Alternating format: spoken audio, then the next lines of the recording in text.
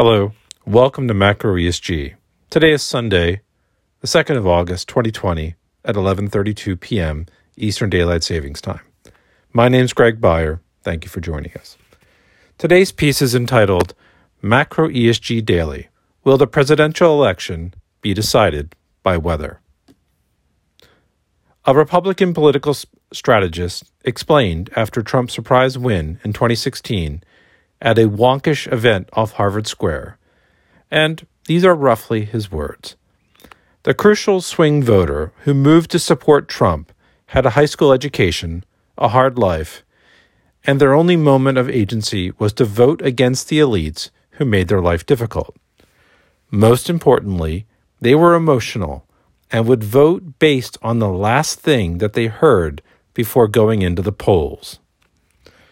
Therefore, the one thing which could shore up support for Trump at the final moment would be if there was mild weather in October in the red Republican southern states, and suddenly the virus infections went way down because everyone would be able to open up the windows and get outside, hence breaking the chains of infection. If, however, the weather is hot enough such that you need to run air conditioning in the house during the day and evening and in your car, then the infection rates will likely stay high and Trump will not find any respite from the virus in the states that form his rock-solid base. As the southern states that are currently suffering from the virus are overwhelmingly red Republican, Florida, Alabama, Texas, Georgia, Florida, and so on, the result of the election could come down to weather. Of course, I could be wrong, and the president, in a fit of wisdom and magnanimity, could order a hard nationwide lockdown for 4 to 6 weeks, as Neil Kashkari, a voting dove member of the Fed's FOMC, is calling for. I completely agree with his position, as written about in Global Investing Post-Trump, an earlier Macro ESG post, which I'd recommend that you either read on the website or you can get it on the podcast, and expect that it will eventually be taken up by the Biden administration. But I doubt Trump would do such a hard U-turn right before the election, as he's invested so much in COVID just being, quote, the sniffles, end quote. But as the head of the U.S. government's response to the pandemic, Dr. Deborah Birx, appeared this morning on CNN's State of the Union and was calling for people to stop moving around and to follow the CDC's advice with regards to school openings. The virus is raging across the country, and not much is likely to stop it before the election, as the U.S. lacks a cohesive national policy, much less any kind of effective leadership. The result of the election is basically random right now, as Trump's path to victory is really just luck with the weather. History, however, has not been kind to the Republicans when it comes to Mother Nature.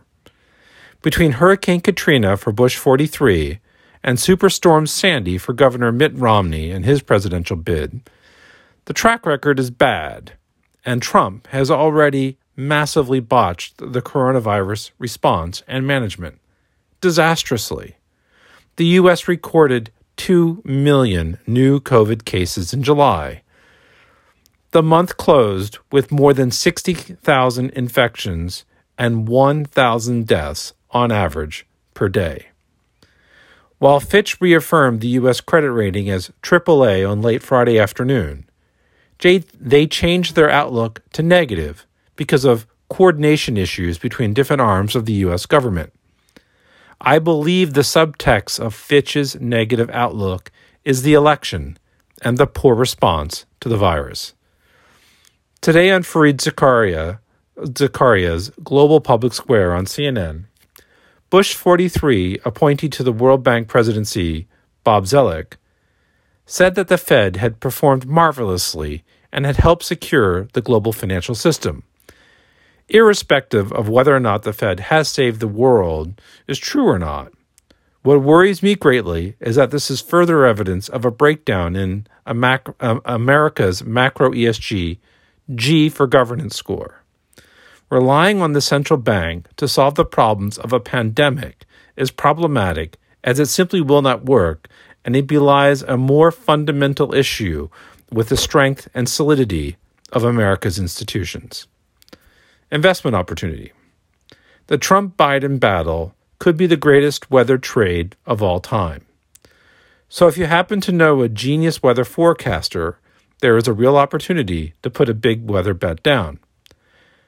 I do not have a great weather seer friend, so I consulted the Farmer's Almanac, and their forecast from the southeast over to Texas for October is for a warmer weather than usual. Of course, for trading and investing, this means nothing, and I include it for a bit of levity. But it shows that we're all going to have to be on our toes at the start of October, watching the weather. Thank you very much for joining Macro ESG today. I wish you a very healthy, safe, and good day.